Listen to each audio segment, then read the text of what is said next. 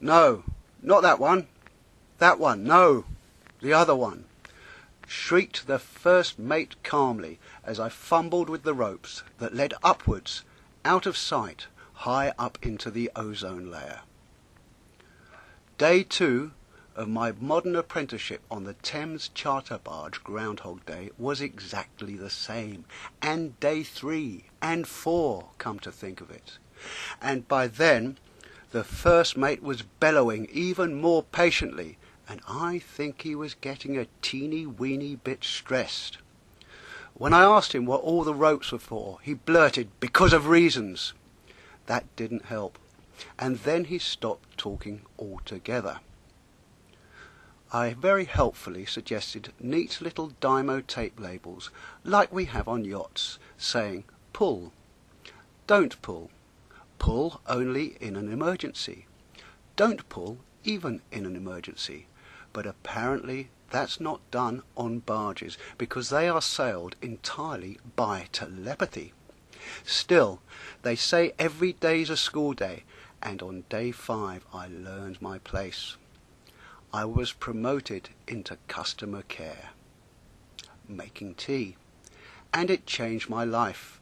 And here is how I put it in my own words in my journal, and I quote, "I kind of feel that was a turning point in my life, 'cause I used to have all sorts of issues about my self-esteemment and everything, but after pulling ropes on a barge, I feel I's turned a corner and is mostly going to stop committing crimes altogether, and become a useful member of society and whatnot and stuff.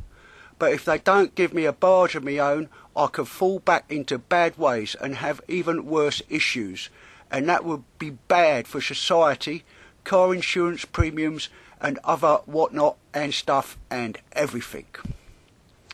Well, to say the least, helping out on a Thames barge was an education and a revelation.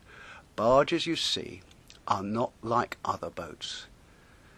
Their history is fascinating. Most were built in the olden days, although others were built in days of yore, either for the cream tea trade or the disenchanted youth turnaround market. It was dangerous work either way. In the cream tea trade, most feared were the scone carriers, as a cargo of wet scones could swell and burst the planks. In the youth trade market, most feared were the social workers. Famously, barges were crewed by no more than a man and a boy and a Jack Russell Terrier, whose job was to yelp piercingly when the barge was about to hit something. That's why Jack Russells yelp constantly. It's evolution. Well, enough history, down to the practicalities. Barges have ropes everywhere, and some of them do something. But as they're all the same colour and disappear out of sight into a bundle of orange sails up the mast, there's no way of telling. And then there's the terminology. I was on a spritsail barge, but in barges speak, it's a spreet. There's also a horse, which isn't a horse at all, but a tree laid horizontally for tripping over, and ropes variously called brails, clewlines, buntlines, and that one. And it turns out all of these names are interchangeable. I found out that the clewline I was calling, which is properly termed clewlin, was actually the brail, which is also the buntline. Do you get it? Well, there's also an Essexman, which isn't a person at all, but an 8-to-1 purchase for doing something. And then there's the wang, which just sounds totally wrong to me, and is reputed to be even more dangerous than a social worker. And finally, you've got the retractable flippers, which are known as leeboards. Oh, and I'd nearly forgotten the sails. They're orange, and so beloved are our barges that even to this day, fair Essex maidens pay homage by dyeing their skin orange with the same stuff they use to dress the sails. A fragrant compote of fish guts and creosote. So you see, it's all very, very straightforward, but more enigmatic are the wonderful names given to barges.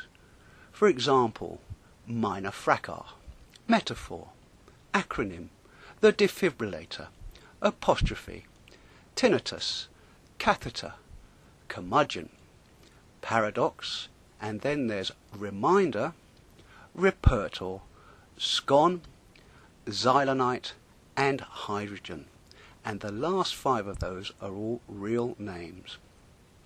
So that's all there is to know about Thames barges, and the fact that these unique and historic vessels really can be operated by a man and a boy and a Jack Russell, as long as one of them's not me or Bart.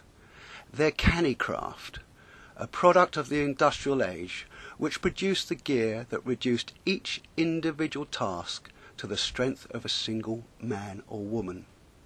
And each one that survives is a tribute to the remarkable commitment of the men and women who keep them going. And if they let me, I'm determined to sort out my issues. And when I've learned the difference between a clewlin and a braille, my self-esteem will really be on the up.